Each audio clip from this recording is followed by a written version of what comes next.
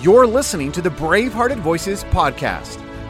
In this podcast, we feature sermons that deeply stir us toward Jesus Christ and living fully for His glory. As you listen to this powerful collection of communicators from yesteryear, it is our desire that you be stirred to live a life fully given to Jesus Christ and discover a Christianity that actually works.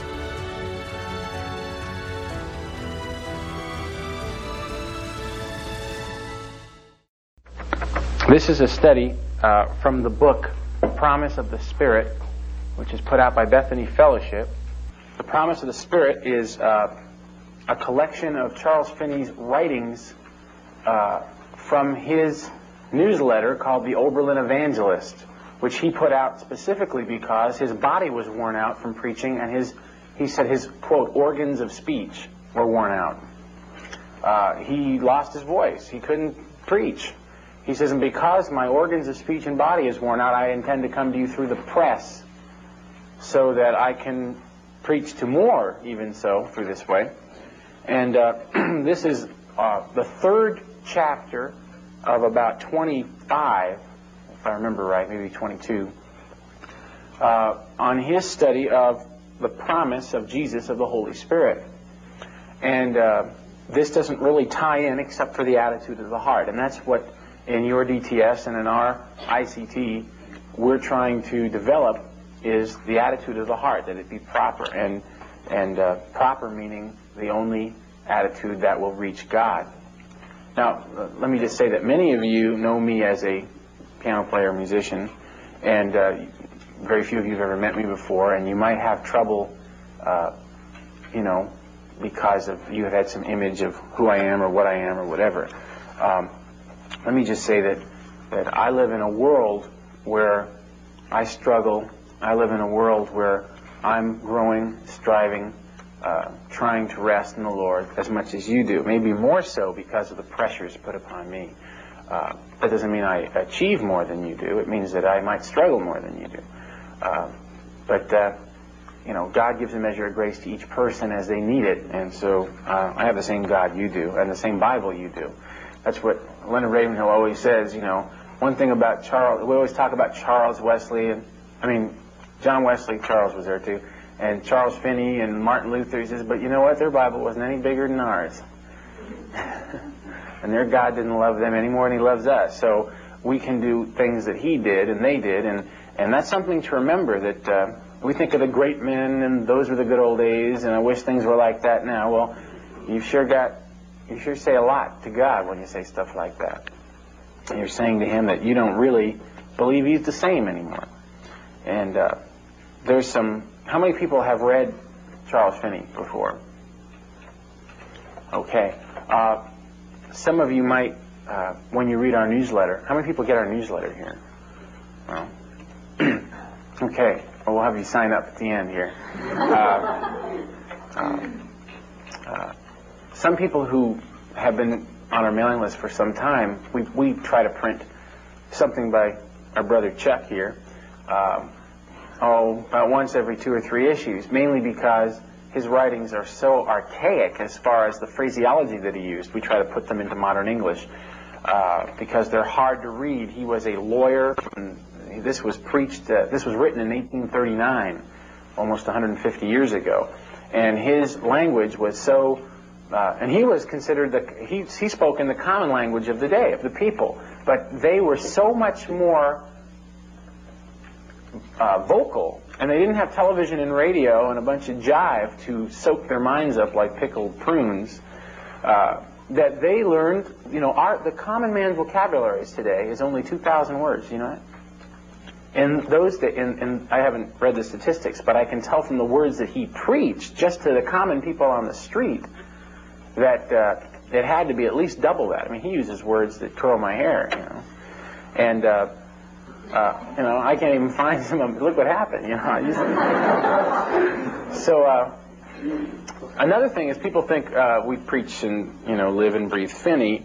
We're kind of on a one-string fiddle, All I want to say is that this man is somebody we respect. That he's not our guru or anything. He's somebody that we respect in a way that Well, just kind of like a spiritual guidance counselor. This guy seemed to go places that I want to go. And I'm not talking about deeds. I'm talking about in prayer.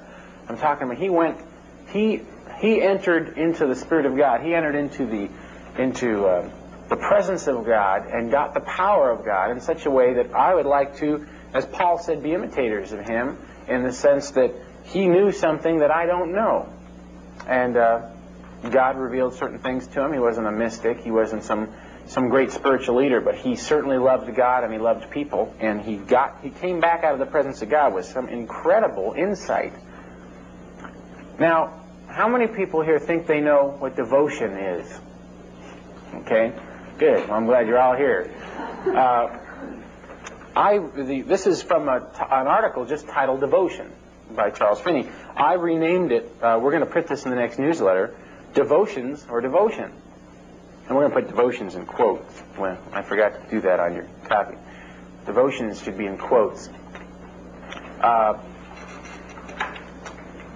I love when I hear people say, well, I did my devotions this morning. I don't even use that word after reading this anymore, and you'll see why. Let's go ahead and read through it, and we'll discuss it. Okay. First, the scriptures that he uses. He always starts out with scripture. That's a good place to start. Whether therefore you eat or drink, or whatever you do, do all to the glory of God. And whatever you do in word or deed, do all in the name of the Lord Jesus, giving thanks through him to God the Father. Whatever you do, do it heartily, as for the Lord rather than for men. For not one of us lives for himself, and not one dies for himself. For if we live for the Lord, or if we die for the Lord. Therefore, whether we live or die, we are the Lord's. Now, these scriptures reveal the true nature of what devotion to God really is. In discussing this subject, Finney's talking here, I propose to show, 1, what true devotion to God is not, 2, what true devotion to God is, 3, that devotion and nothing short of devotion is true religion. That's what the word he used, and true Christianity.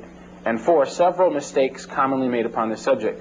Going back over those 4 things, Finney, when he taught about what something was, the first thing he did was destroy every misconception that he could think of, what people thought it was, that it really wasn't.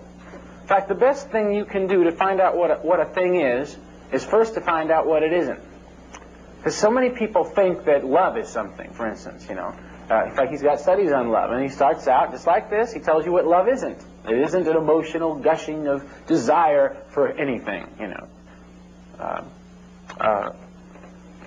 And 3, when he says that devotion and nothing short of devotion is true Christianity. In his day, the word religion had a meaning of the word. If you were a religious man, you were a Christian in his day and age. There weren't Buddhists and Muslims running around in New York in 1830. They would have buried him somewhere, I think. There was, in fact, during the American Independent War, War of Independence, I remember reading something that by Thomas Jefferson or something, that there was a group of 70 Jews on the island of Manhattan, and that they wouldn't let them vote. They were anathema.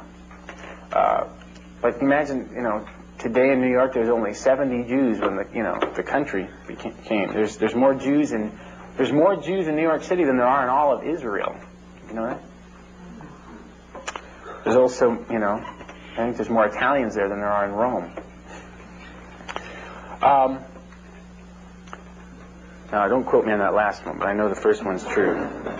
There's more pizza there than at Pizza Man. Shakey's.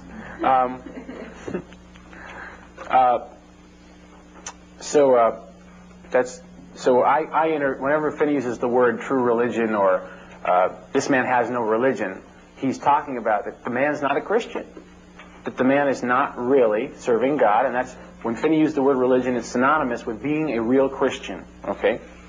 1, what true devotion to God is not. Devotion does not consist of reading the Bible, nor praying, nor attending meetings.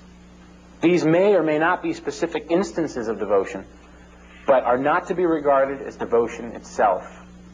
It's pretty clear.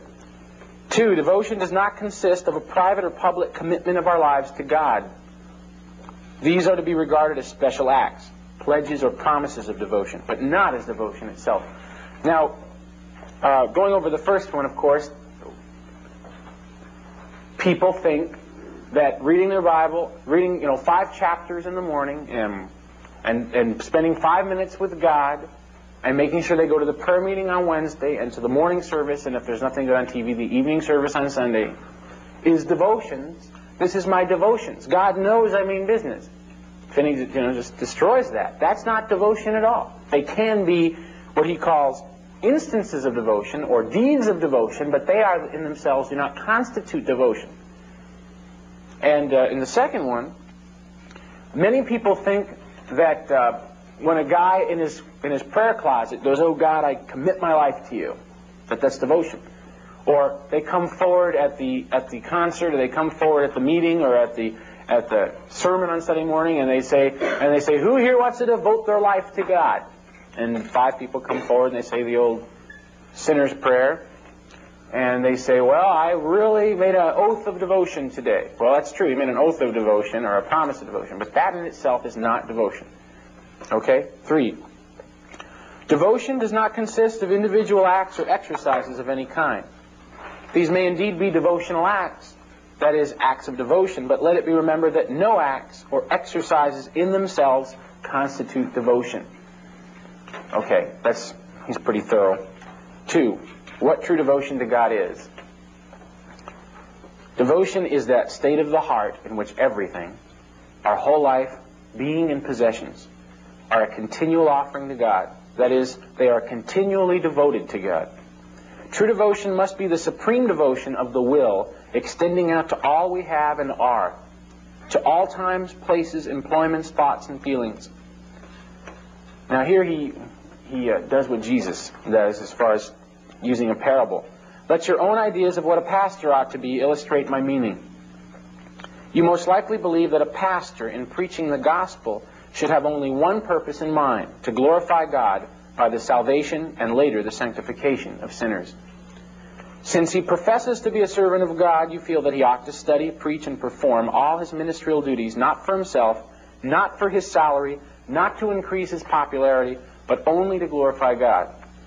Now you can easily see that if he does not have this singleness of purpose or singleness of eye, his service cannot be acceptable to God, for it is not an offering to God, it is not a devotion to God, but a devotion to himself. Now we're not going to just read here. There's some of you thinking, well, he's just going to read this. I could read this myself. We're going to stop when we get past this and discuss this. Devotion then in a pastor is that state of mind in which all his pastoral duties are performed for the glory of God, and where his whole life is a continual offering to God. Again, you feel that a minister ought to be as devoted to God in everything else as he is in praying or preaching. And in this you are right. For he not only ought to be, but really is, only as devoted in the pulpit as he is out of the pulpit. If he is influenced by selfish and worldly motives during the week, then these same motives are surely in his heart on the Sabbath. If during the week his thoughts are centered upon his own interests, endeavoring to promote himself, you can be sure it's the same on the Sabbath. You most likely also feel that if a minister's devotion is merely an outward farce, that he preaches, prays, visits, and performs all his duties, mainly for the purpose of supporting his family or to get honor and attention for himself, you would say that he was a wicked man, and unless he is converted, he would inevitably lose his soul. If these are your views on the subject, they are undoubtedly correct. Well, let's stop here.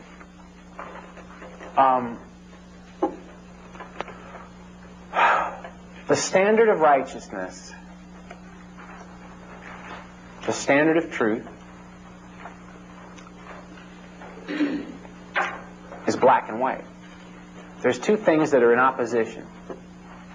The Bible says mercy and judgment, right?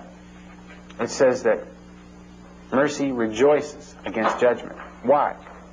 The law of God is black and white. The justice of God is black and white. The judgment of God is black and white. You're either righteous or you're not.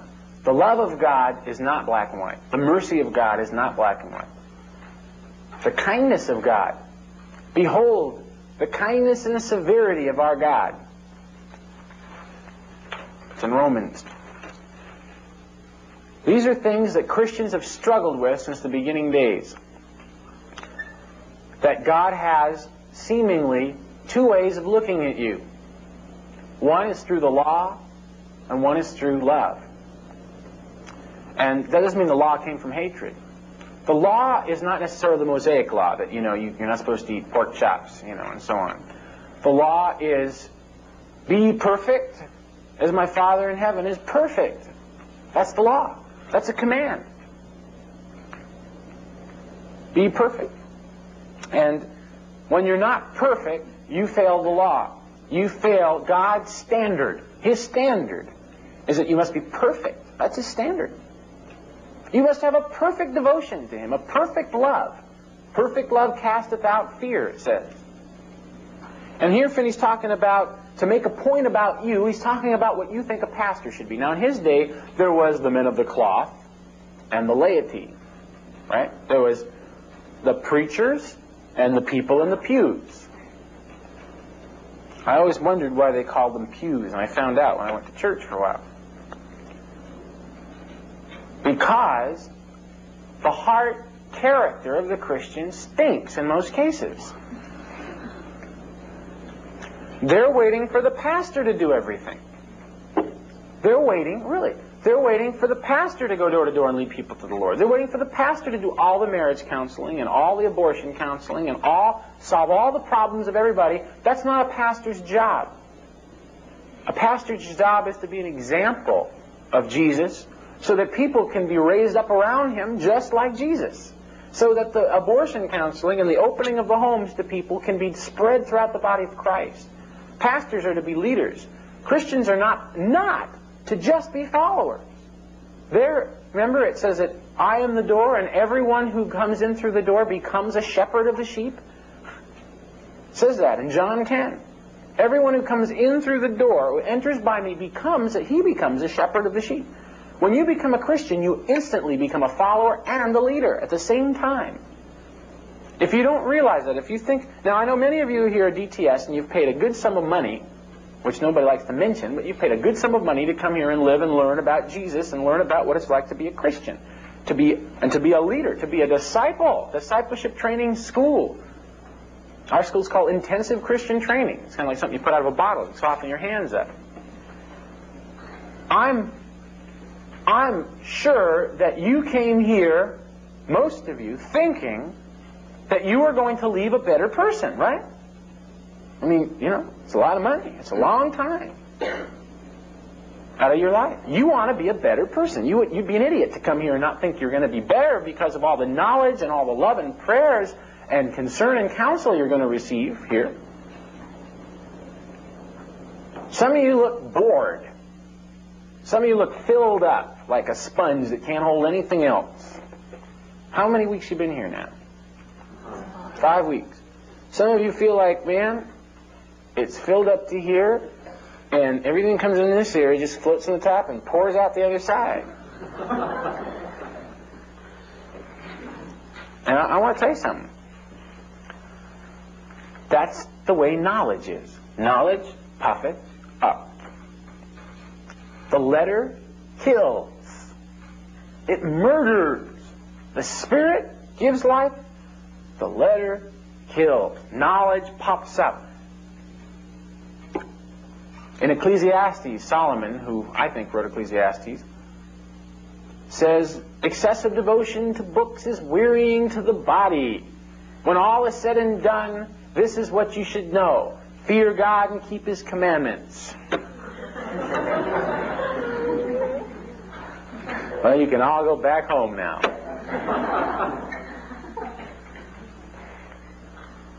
Finney's using a pastor here because most people think the pastor is supposed to be a different class of Christian. That is an insidious thought. Now it does say in James, be not many teachers, knowing that you shall be judged with greater strictness. In the King James it says you shall incur the greater condemnation. Well, that's scary. That only means one thing. Knowledge equals responsibility, equals accountability, equals condemnability. The more you know, the bigger your punishment if you don't live up to what you know. Or as many Christians like to say nowadays, to the light that you have, living up to the light that you have.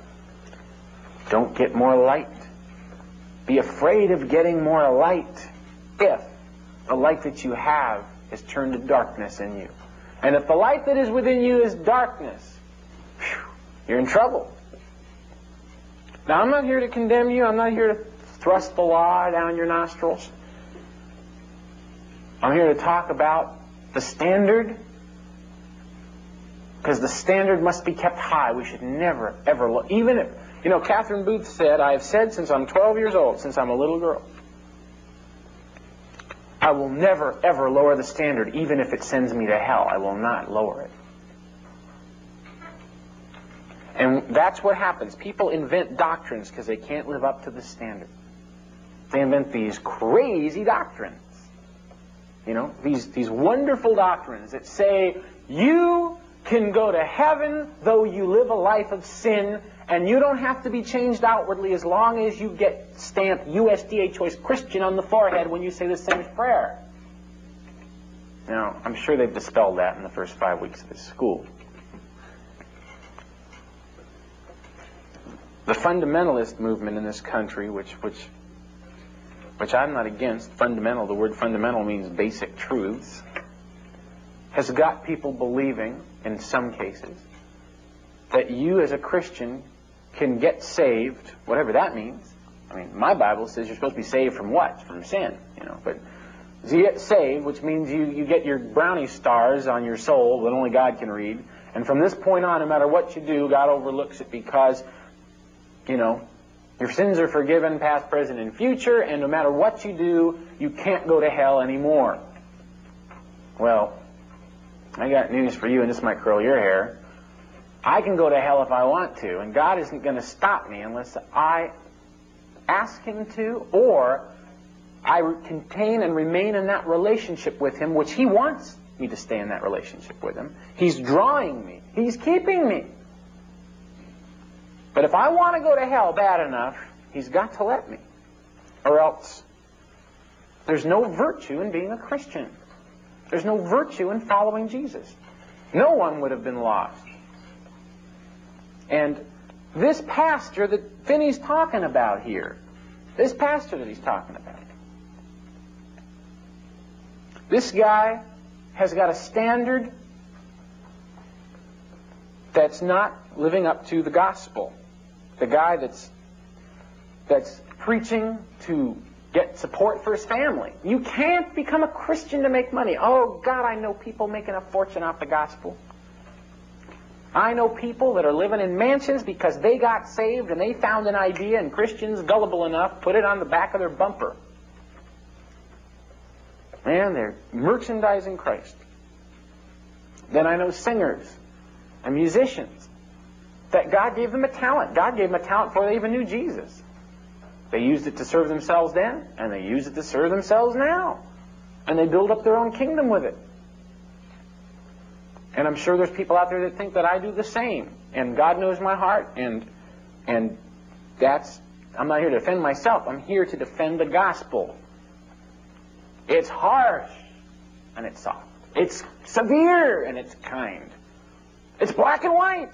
But love goes into the gray to separate out the black from the white. I'm trying to make a point. Finney gives you a standard and you shudder. The Bible does too in many cases. Be perfect. There's none righteous, not even one. All have sinned and come short of the glory of God. But thanks be to God through Jesus Christ. Here's the thing. Our Savior will not save us against our will, one. Two, He will not cleanse us against our will. He draws us. He draws us. He wants us. We just talked about, and the reason Finney talked about a pastor is because he knows that Christians being, remember Jesus called Christians His sheep? You know why He called them His sheep? Because sheep are the dumbest animals in the animal kingdom. They are. There's no animal no mammal that has a lower IQ than a sheep. He didn't say, these are my dolphins. Behold, wash my chimpanzees. You know, keep my German shepherds. He could have said anything that would have given intelligence to the creature, but he says, nope. These people are so gullible. If you tell them they're a plate of French fries, they'll believe it. Really, you know. You must eat my flesh and drink my blood. Well, Jesus, that's hard. I mean, I can't think of eating your flesh, man. They don't be, you know. He tells his disciples, you know, beware of the leaven of the Pharisees. Hey, man, nobody brought any sandwiches, you know. No, not bread. Sin, you know. I mean, he had these people with him called human beings, just like you and me, that had thick skulls a mile wide. Called them his sheep. It's a pretty good sense of humor, I think. They go, oh, isn't that cute, cheap little woolly bag? Jesus goes, yeah, and dumb, too, you know. You know, he says, you know, you still don't understand? Remember how many times Jesus said that? You still don't understand? Do I still have to explain it to you? Jesus, what does that parable mean, man? 1 + 1 = 2. Parable of the sower is me, and the Word of God is the seed, and golly, can't you understand anything? I mean, it seems like sometimes he's exasperated, doesn't it? Not in the flesh. Just exasperated, just kind of fed up that these people who remember how many times he says, I'm going to die, and on the third day I'm going to be raised up, right? 3 days, he always said it. The Son of Man shall be crucified and raised on the third day. I think, you know what the saddest day of Jesus' life was? The resurrection.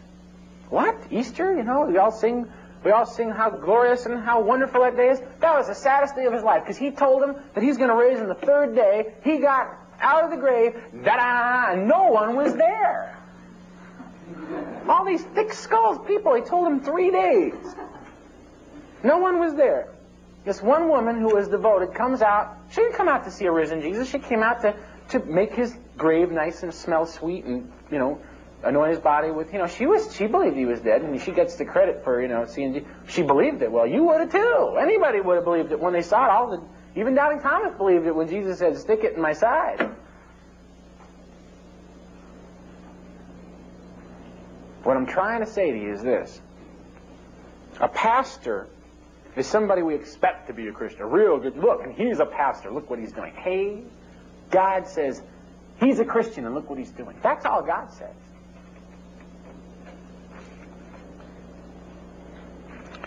I love the thing in, well, you might not be able to find it, but it says, you feel that a minister ought to be as devoted to God in everything else as he is in praying or preaching. In this you are right, for he not only ought to be, but really is, only as devoted in the pulpit as he is out of it.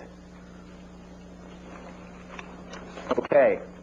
You most likely feel that if a minister's devotion is merely an outward farce, that he preaches, prays, visits, performs all his duties merely for the purpose of supporting his family or to get honor or attention for himself, you would say that he was a wicked man. And he would inevitably lose his soul. Those were the days. These were the theological days when people were wicked men, they lost their soul. You know, if you were a wicked man, you lost your soul. Today, you can be a wicked man and go to heaven. Really. You join the Jesus Club, you get your card in your wallet, you go to heaven. Doesn't matter. God pulls you over for speeding and sinning, and you hand your card out. Hey, you know, I got connections, you know. If these are your views on the subject, they are undoubtedly correct. Here where you have no personal interest, you form a right judgment and decide correctly concerning the character and destiny of such a man. Now remember, nothing short of this standard is devotion in you, too. Bear it in mind that no particular acts or zeal or gushings of emotion or resolutions to change or promises of future obedience constitute devotion.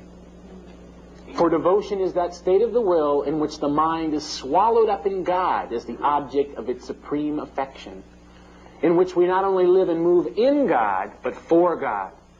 In other words, devotion is that state of the mind in which the attention is diverted from self and self-seeking and is directed to God, the thoughts, purposes, desires, affections, and emotions, all hanging upon and devoted to Him. By the way, you can write on these papers. They're yours. I should have told you that before. You can make notes on the side or underline or circle or make crossword puzzles or whatever you want to.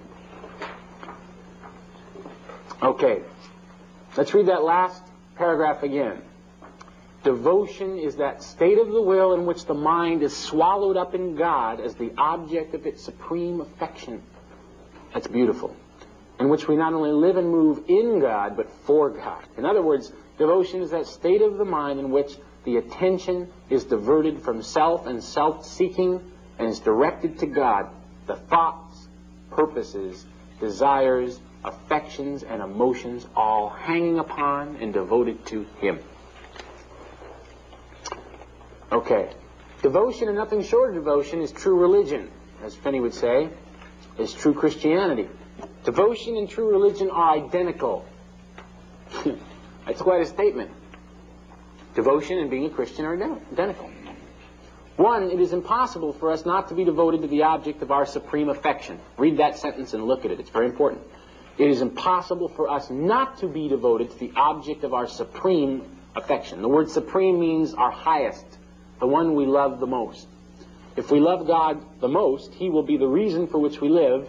If an individual loves God supremely, he will be as conscious that he lives for God as that he lives at all. Nothing short of this can be acceptable to God. Unless devotion be a habit or a state of the mind, unless the whole being be an offering to God, He must have a rival in our hearts. This He will not endure, and to attempt to please Him by isolated acts of devotion, when it is not the habit and state of our minds, is far more abominable than for a wife to attempt to please her husband with an occasional smile while she lives only to please and gain the affections of another man. That means something very... Look at this.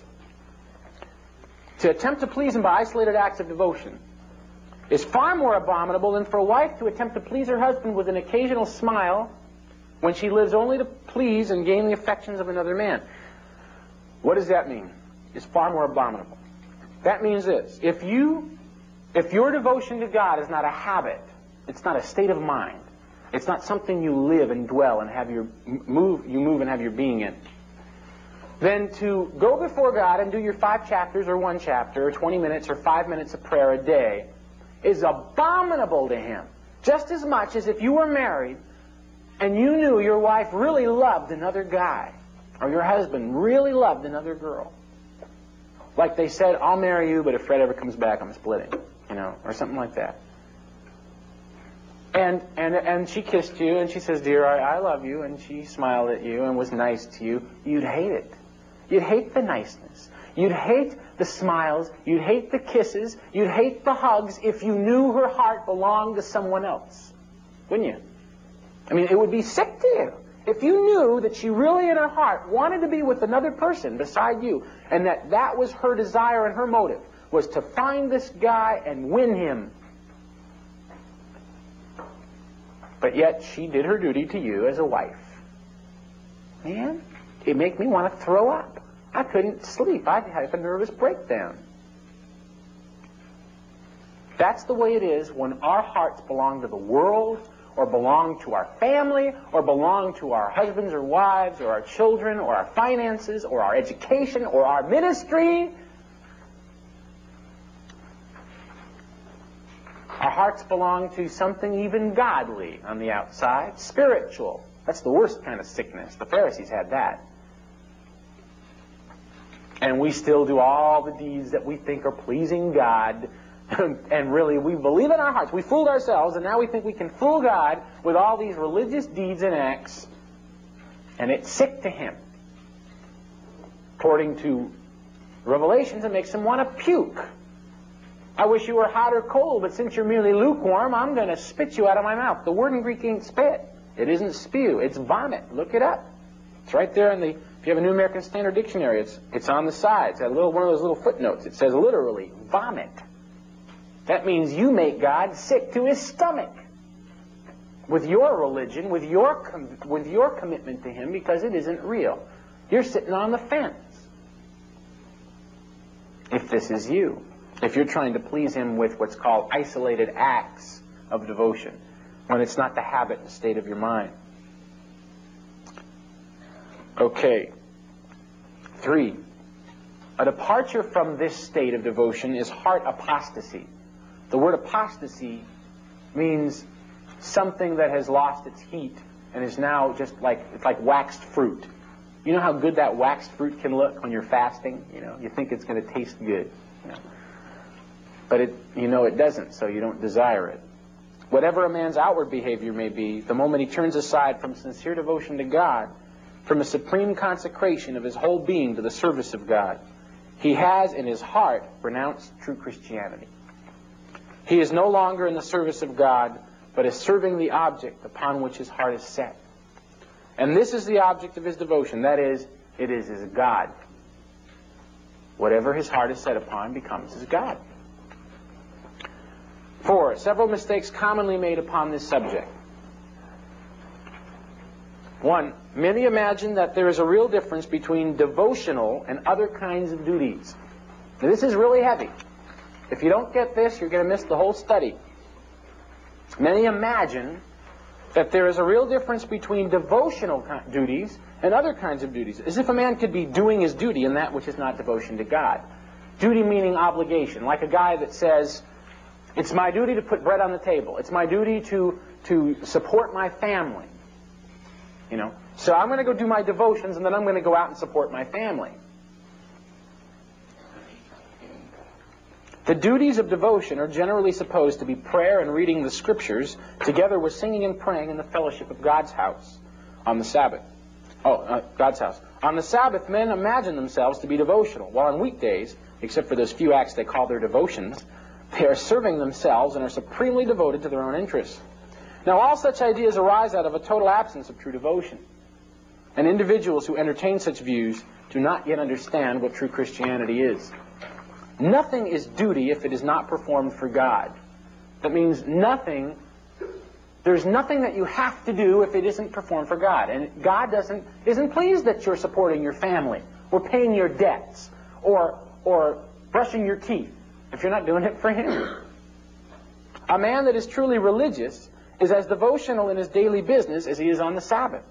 The business of the world is performed by him with the same spirit and purpose as he prays, reads his Bible, and attends worship on the Sabbath. If this is not the case, he has no true religion. He has no true religion. Now, there are some people who really live for God. Oh, okay, let's stop there.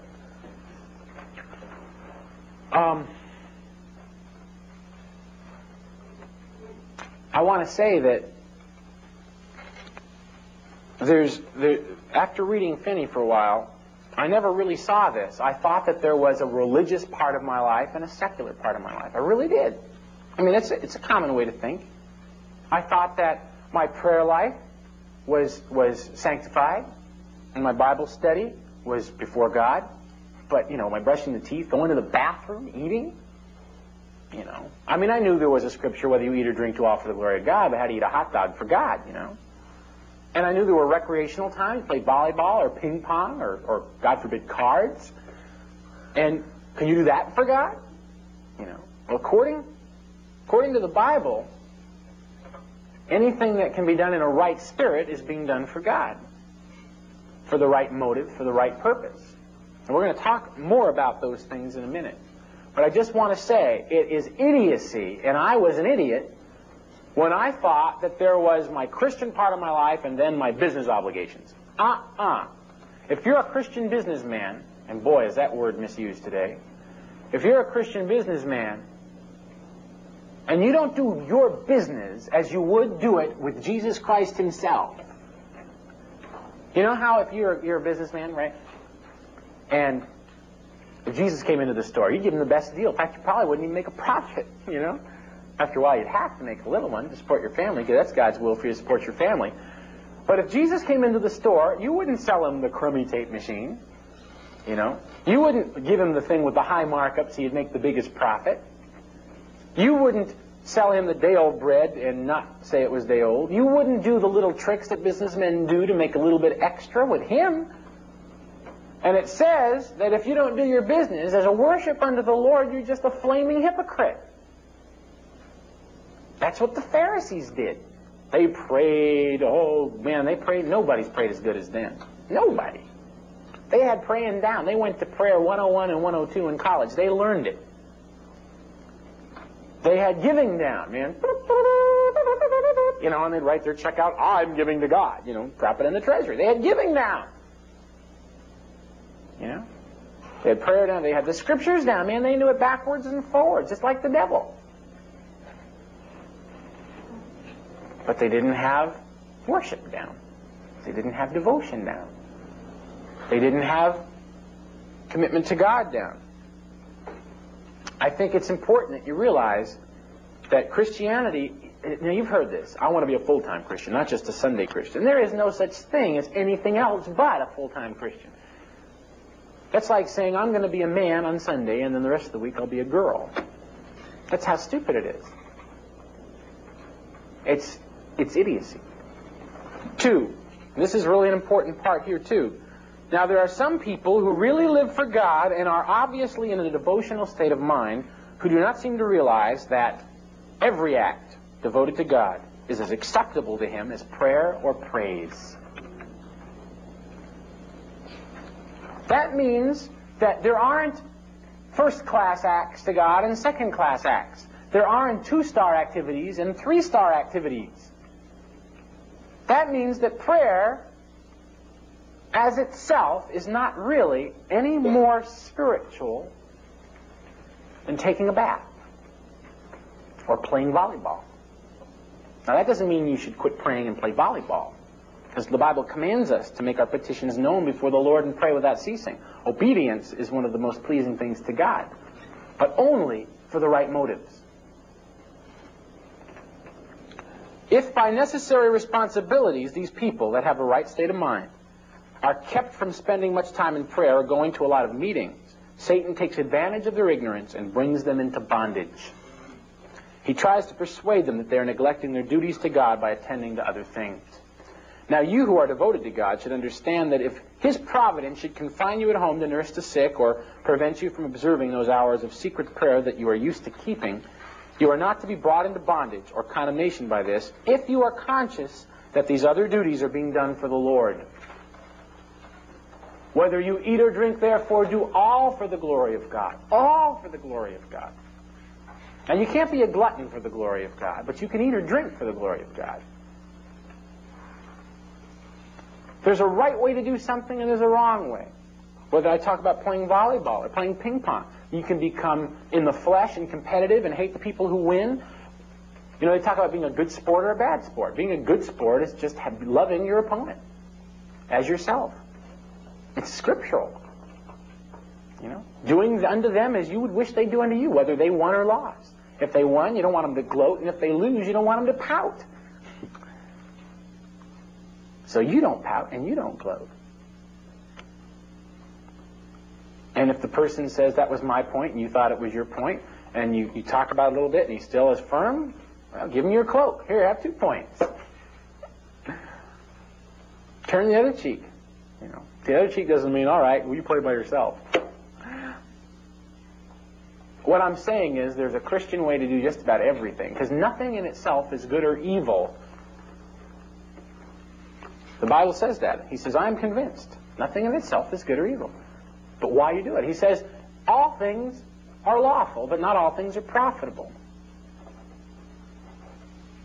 Now there are certain things in themselves, literally, that are unlawful, like adultery or fornication, but really, adultery or fornication is sex. Okay? Sex is not unlawful with the right person at the right time. But with the wrong person at the wrong time is what makes it unlawful, or the wrong motive. And that's the wrong person at the wrong time is what the wrong motive. Did you know that, rape and incest and homosexual sex and all that other stuff is the same act done with the wrong person at the wrong time with the wrong motive as marital sex, which is godly and pleasing in His sight? So, and a knife, you have a knife. With the knife, you can cut up bread, you can prepare a new meal. Somebody's all tied up, you can release them from their captor, or you can slit somebody's throat. The knife isn't evil. The handgun isn't evil. You know that even the abortion operation isn't evil. My wife had a tubal pregnancy, and they had to go in And in her case, it had already passed through. When they went in to take it out, it had already passed through. She had a miscarriage. But they have to remove a woman's tubes. If her pregnancy attaches to the inside of the fallopian tube, it can kill her, and the baby can't come to term. So in that case, abortion is good. Because it's not evil. Because the motive is to save the life of the mother, and the baby can't be saved in that case. You understand what I'm saying? That there's no act. I had to shoot my dog 3 weeks ago. He had cancer. You know, he was suffering. And I checked into having him put to sleep, and two different people told me, two different people, and we read it somewhere, that when they put him to sleep, they suffer for a while. That it isn't like Seconal. They don't just go to sleep, their heart doesn't stop, but they have pain in that process. And I knew that a bullet through the head was not painful for the dog, but it would be painful for me. But I wanted to save the dog from pain, so I borrowed a gun and shot my dog of 10 years. It wasn't easy. It was not murder either, because the motive was for its benefit. You understand? The motive made the shooting of a handgun, which is now illegal in a city in Illinois, and I'm not for handgun, that people should have handguns. I'm just saying that, again, the gun, which is so used in murder and robbery, wasn't evil in that case. The killing of something at that point wasn't evil in that case. Do you understand? So I'm talking again, motive sanctifies or defiles any action. Motive sanctifies or defiles any action. Okay, I killed my dog, but it was good. My wife went in to have a pregnancy removed, and it was good. Those are evil things in most cases, killing and abortion. But the Pharisee prayed and read the Scriptures, and it was evil, because the motive was wrong.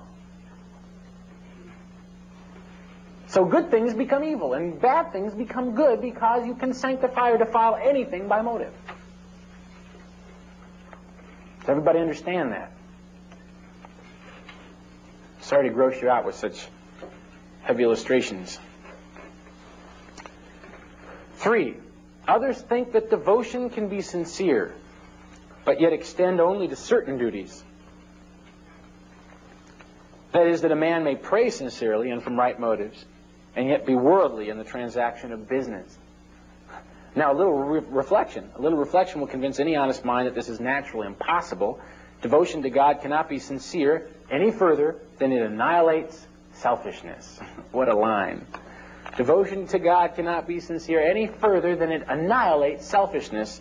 Devotion and selfishness are eternal opposites. You can write that on your blackboard. 4, many mistake the religion of emotion for that of the religion of the will. You can see this from their lives. They weep and appear to melt and break down. They promise to change and offer entire consecration to God, but attempt to do business with them the very next day, and you will find them supremely selfish. They are not devoted to God at all, but to their own interests. They are ready to take any advantage, even of their brethren, to benefit themselves. How many people here have known somebody, a Christian like that? Honest, raise your hand. How many of you have known a Christian like that? Okay, just got to go around the block a couple more times. Attempt to do business with them the very next day, and you will find them supremely selfish. They are not devoted to God at all, but to their own interests. They are ready to take advantage even of their brethren to benefit themselves. Now, it is obvious in this case that their melting down and breaking down was merely a gushing of their emotions, and not a will surrendered and devoted to God. Some helpful remarks. 1, a spirit of devotion will turn the most constant cares and the most pressing labors into the deepest and most constant communion with God. That's a beautiful principle. Spirit of devotion will turn the most constant cares and the most pressing labors into the deepest and most constant communion with God. The more pressing and tedious our duties, if they are performed for God, the deeper and more continual our communion with Him. For whatever is done in a spirit of devotion is communion with God. Now here's something that's this'll fry you. 2, they are not Christians who do not hold communion with God in their ordinary employments. They are not Christians who do not hold communion with God in their ordinary employments. If you do not hold conscious communion with God in your ordinary business, it is because your business is not performed in a spirit of devotion. If not performed in a spirit of devotion, it is sin. For whatever is not of faith is sin. How do you like that for black and white? 3, they are certainly not in a sanctified state who cannot attend to the ordinary and lawful business of life without being drawn away from God. How many people have thought this way that, all right, I've said my prayers, and I've read my Bible, and now I got to go to work, and now I got to go to school, now I got to go take care of Grandma, or whatever. Now I got to go vacuum the rug. If only I could pray more, I wouldn't be drawn away from God by going to work. If only I could serve the Lord full time instead of work at this stupid bank.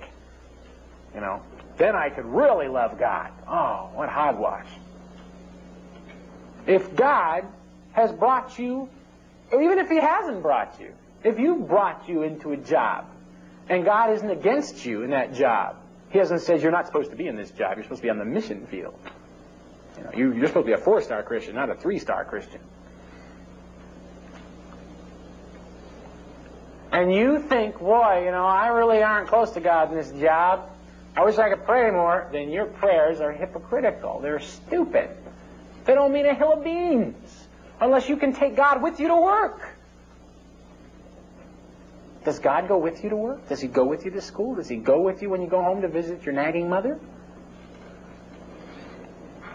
They're certainly not in a sanctified state who cannot attend to the ordinary and lawful business of life without being drawn away from God.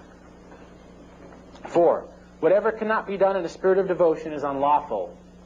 If you feel the inconsistency of performing it as an act of devotion to God, it is unlawful, you yourself being the judge. Okay, now we get back to volleyball and cards and so on. Can you play volleyball in a spirit of devotion to God? Can you go bowling? Can you play pinball? Can you read the funnies on Sunday? Can you jog? Now, if you can't, it says whatever cannot be done in a spirit of devotion for you is unlawful. You shouldn't do it. You yourself being the judge. If you go, oh man, this card game draws me from God. If it does, quit playing it. You know, eating hot fudge sundaes takes me from God. Don't eat them. Going over 55 takes me away from God. Don't do it. What you can't do in devotion, if you go, okay, I want to offer this volleyball game up to God, and your conscience says you can't, you're supposed to be over here, better stop. You yourself being the judge that this can't be at this time in your life, or this time of the day, or this time of the week, or this time in your responsibilities, cannot be offered to God because your conscience is bothering you because you're supposed to be doing something else. Quit it immediately. But if you're in prayer, I've got to get my hour in today. I promised God an hour. By the way, don't ever do that. It's a big mistake. Don't ever promise God the clock, ever. It's a big mistake. Don't ever promise God an amount of chapters or an amount of minutes. Now, somebody else might have told you something different. It's a big mistake. It will heap condemnation upon your soul until you fall on your face. Offer your whole life to God. Offer every second to God. Offer every word you read, whether it be in the Bible or in Tom Sawyer, to God. Or you will be crushed. You will be condemned by your own conscience and by the devil. So anyway, you're going along, and you've got to get your hour in, and your friend calls, your unsaved friend, and says, hey, you want to go play racquetball? No, I'm serving God, brother. I can't play racquetball. You know, God might say, shut your trap and go play racquetball, man, and show this person that you got flesh and blood and a heart and a mind and a body and a soul and a Jesus. And that you like to have fun, because people like to have fun, and God made them that way. Not to have too much fun, not to have more fun than they work and pray and serve God in the other things. But God made us as little lambs. He made us that way. Calls us his sheep. You ever seen a little lamb kicking around in the field? You ever seen a calf running around? We're all children at heart. When the children were playing around Jesus, do you think he didn't enjoy it? When they were laughing and giggling and pulling at his robe and saying, hey, Jesus, can I come up here, you know? Don't you think he played with them? Oh, my children. They think of him as Vincent Price sometimes, you know?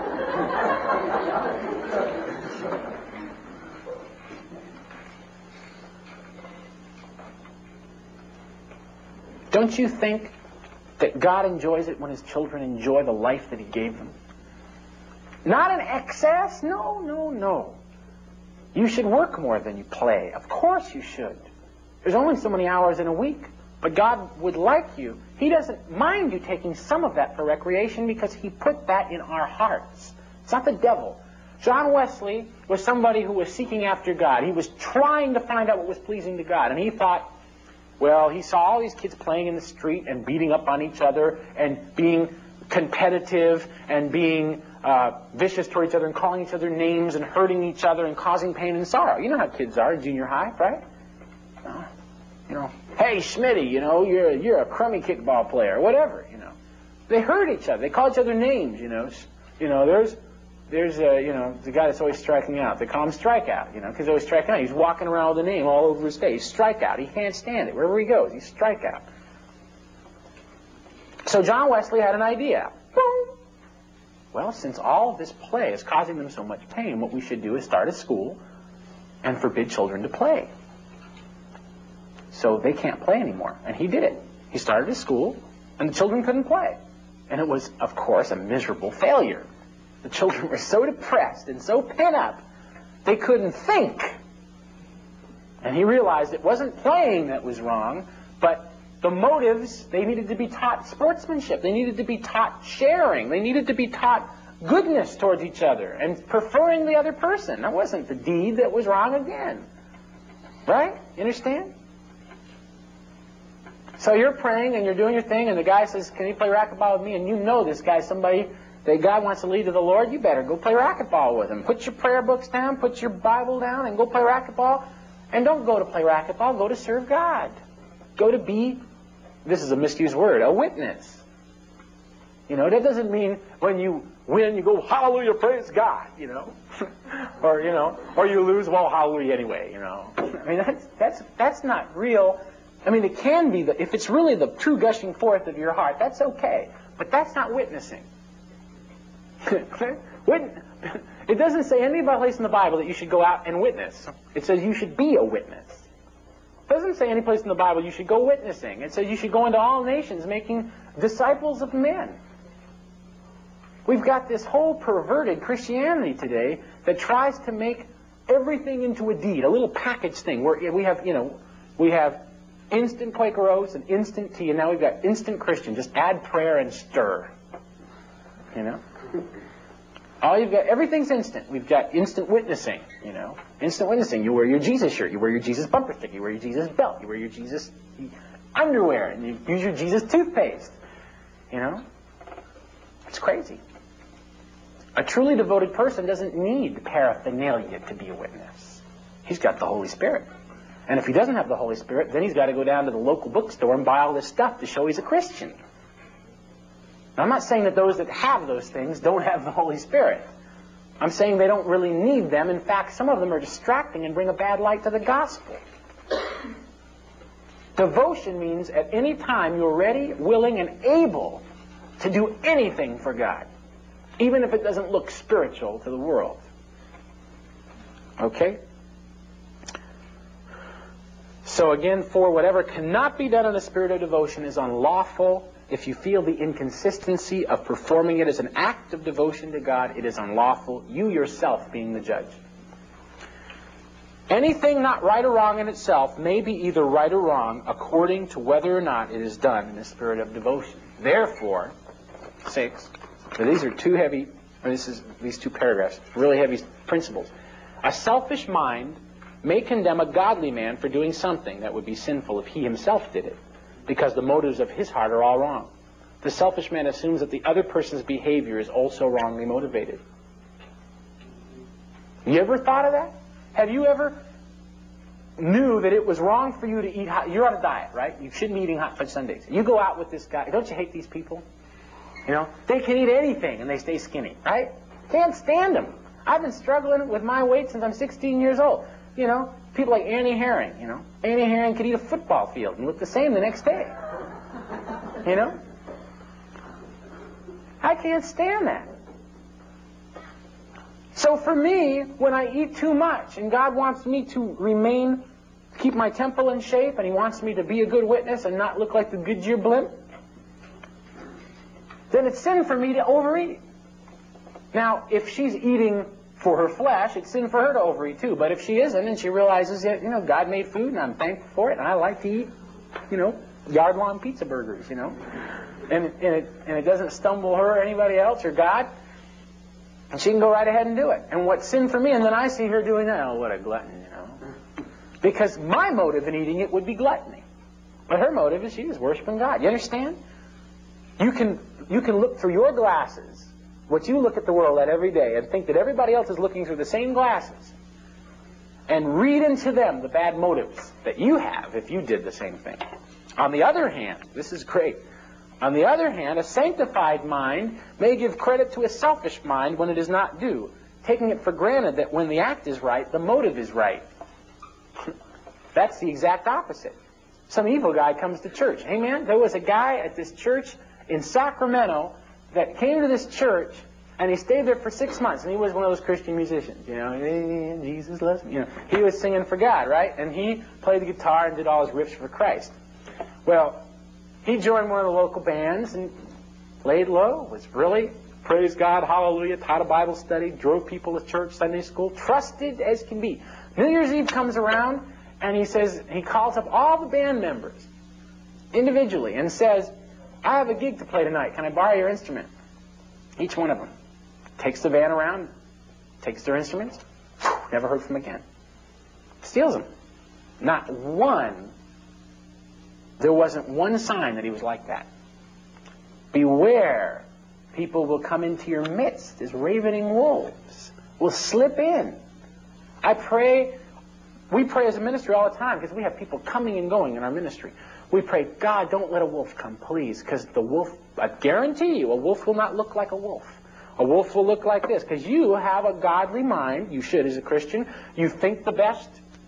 And so you might give credit where credit is not due, taking it for granted that when the act is right, the motive is right. Beware for men. Beware of men. Remember Jesus said, beware of men? That doesn't mean we should be suspicious of people. It means we should be careful. 7. There is no peace of mind but in a state of devotion. No other state of mind is reasonable. I like that. In no other state will the powers of the mind harmonize. In any other state than that of devotion to God, there is an inward struggle and mutiny and strife in the mind itself. The conscience rebukes the heart for selfishness. Hence, there is no peace, saith my God, for the wicked. 8. They have perfect peace whose minds are thus stayed upon God in an attitude of constant devotion.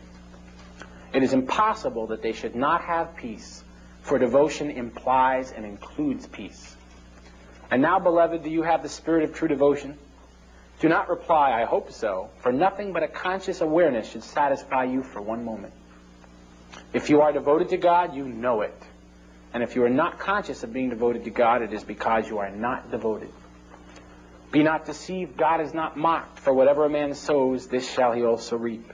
For he that sows to the flesh shall reap from the flesh corruption, but he that sows to the Spirit shall reap from the Spirit life everlasting.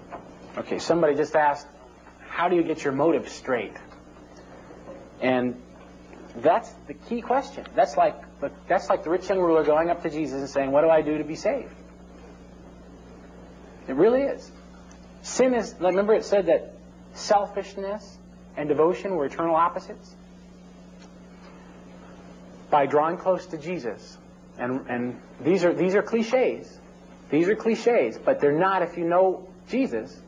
Repenting, becoming, finding out what holiness is.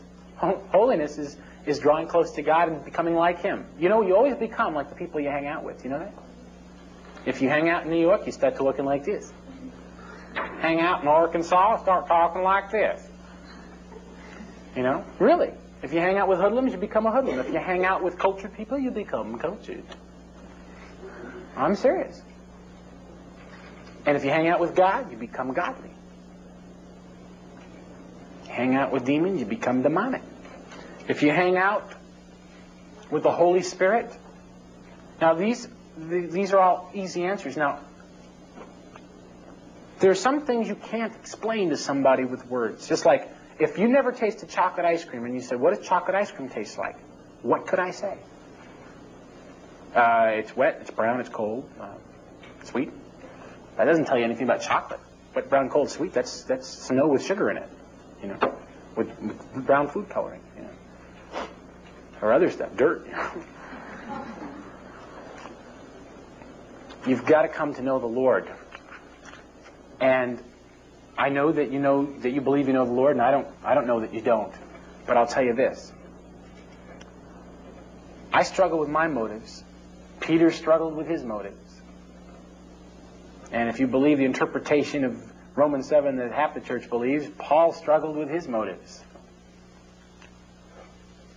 And Finney struggled with his. You read his autobiography. He had some struggling times. Life's a struggle. The flesh and the spirit are at constant struggling and at war with each other. That's a promise, by the way.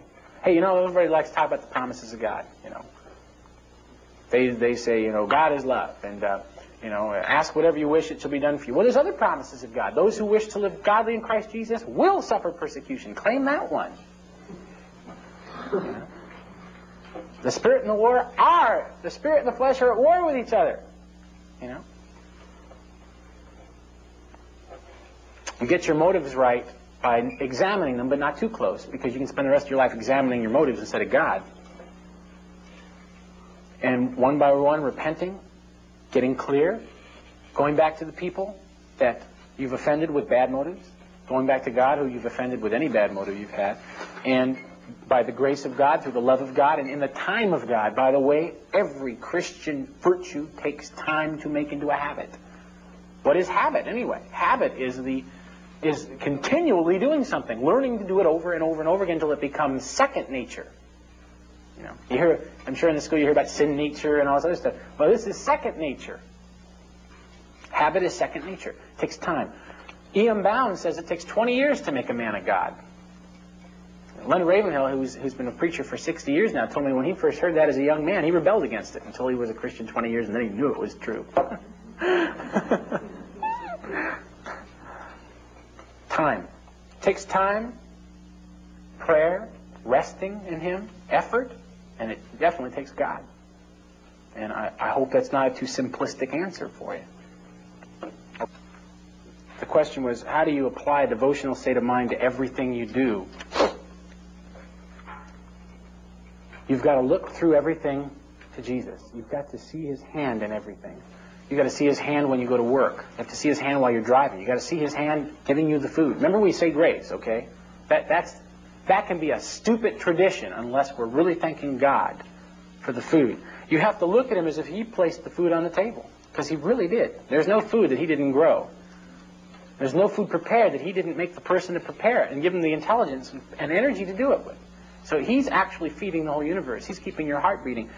But you've got to look through everything you do to God and see Him in everything, and then it's easy to be devoted to Him. Otherwise, if you look at it, well, I left God back at church on Sunday, or I left Him this morning when I prayed, then your mind isn't on God. And it says whatever is pure, whatever is worthy of praise, set your mind on these things. That's making habits too, habits of thought. Can that just be a frame of mind if I'm leaving, like getting up from prayer and walking out, and maybe because you just don't feel right that day, you feel like you've left the presence of the Lord or something like that? Well, as Finney said about feelings, the religion of the emotion, it's a fact that God is with you wherever you go. David said, if I made my bed in hell, behold, thou art there. Now, that means everywhere you go, I really want to make it clear that this study isn't giving you any answers. It's just telling you what you shouldn't do and what the state of mind you should be in. Just like the girl says, how do you get your motives right? Well, when the rich young ruler ran before Jesus, Jesus says, well, keep the commandments, you know. He says, I've done that. Well, there's one you haven't done. I'll tell you in the other way. Get rid of everything you own and follow me, because you got a covetous spirit.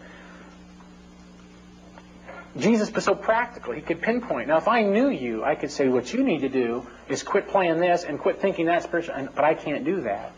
And all I can say is for myself, it's take God with me out of the prayer closet. Let him come with me. In my conscious mind, take God with me. Take him with you. When you go, when you leave the house, when you leave your Bible study, when you leave church, make sure you take him with you. I always say that. When we used to have Bible studies every night in the early community, I used to say, when I was done praying, I said, God, now, amen is not goodbye. You know? Amen doesn't mean, see you later, Lord. It means, I'm going to quit talking to you now, and I'm going to start talking to the students. And you're with me. You're speaking through me if you live in me, hopefully. You're speaking through all my brothers and sisters. If the Holy Spirit lives in us, he should come out through our eyes, through our actions, and through our words. Now, this is a high, high standard. You get a nosebleed, it's so high. I mean, it's frightening when you think about the life of service to God in reality. It's frightening compared to what we're used to. You know, it's not hard to become one of the top 10 members of your church. You can be in the top 10 spiritually in your church. All you got to do is show up at all the meetings and volunteer to go into the nursery every now and then, and wiggle your fingers when you worship, and know where Habakkuk is in the Bible, so when the pastor says you turn there first, and all kinds of stuff. You can be in the top 10. And the most spiritual guy in our church today is on the bottom rung of what God really wants for the church, I think. And the potential, as we as Christians, when those early Christians went out, they changed the world. They didn't go like we go. We go to church people in most cases in America. We go to people who are civilized. These people went to people in the same line as today would be going to Mormons or Muslims or Buddhists or whatever. They went to the heathen who were worshiping multiplicity of gods, who were burning their children in the fire, who were having sex with animals, who were doing all kinds of crazy and stupid things, and won them to the Lord by droves. They had power, and their power was not their words, but their lives, their commitment to God. The question is, technically, when we receive Jesus, isn't it true our eternal life starts right then? This is a great misunderstanding of the modern church. What is eternal life? Hallelujah. What is eternal life? What is it? To know Jesus. Nope. What is eternal life? Jesus said, I am the way, I am the truth, I am the life. He said to Martha, I am the resurrection and the life. Guess what eternal life is? Jesus is eternal life. Jesus himself. If you walk with Jesus, you walk with eternal life. When you walk away from Jesus, you walk away. Eternal life isn't a little bag that God gives you. It says, here, don't lose this. And you put it in your thing. That's the way people think. This is, I will give them eternal life. All that means is they will live forever. That's what eternal life means. It's literally, I will live forever. But Jesus himself is the life of the universe. He holds all things together. All things were created for him, through him, by him, because of him. He is the life. Now, when you have eternal life, you have Jesus. Living in the Holy Spirit dwells within you, and Jesus walks with you. And Jesus says that I and my Father will come and make our abode with you. You walk away from God. I mean walk away. I'm talking about divorce. You turn around and say, goodbye, I'm splitting. You walk away from Christ. You walk away from eternal life. Because he is eternal life. If you have this view that it's a bag, it's like Monty Hall giving you a bag. Here, you have eternal life, If you think in those kind of thoughts, kids are like that. Little kids, they're very geometrical. You say, Jesus came into your heart. They see a little Valentine with a door down here, Jesus goes, and walks in, Jesus came into my heart. They see this little Valentine, We, still being children, all of us are just children in older bodies in disguise. That's why when people grow old, they get senile. They just quit playing the game,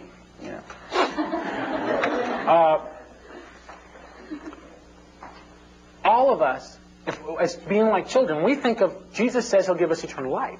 That's just like, the stupid Jews, and I'm a stupid Jew, said, well, how can we eat your flesh, man? I can't bite into your arm. You know, they didn't realize he was talking to. They didn't realize that he was talking to them about consuming him, having him become part of him. What does food do? It becomes part of you. What does drink do? It cleanses you out and it becomes part of your very being. Eat my flesh and drink my blood.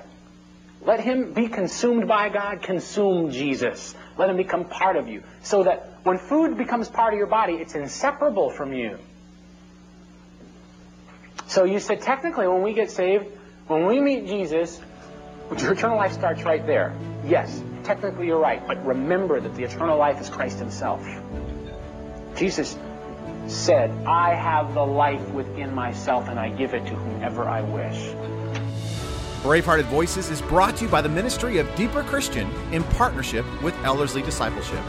Our passion is to help you grow spiritually by providing Christ-centered resources, discipleship, and training in the Word of God and the victorious life of Christ. Our agenda is to bring back the stuff of old, the sort of Christianity that is lived out with the gusto of heaven and actually and practically works. For more, visit braveheartedvoices.com.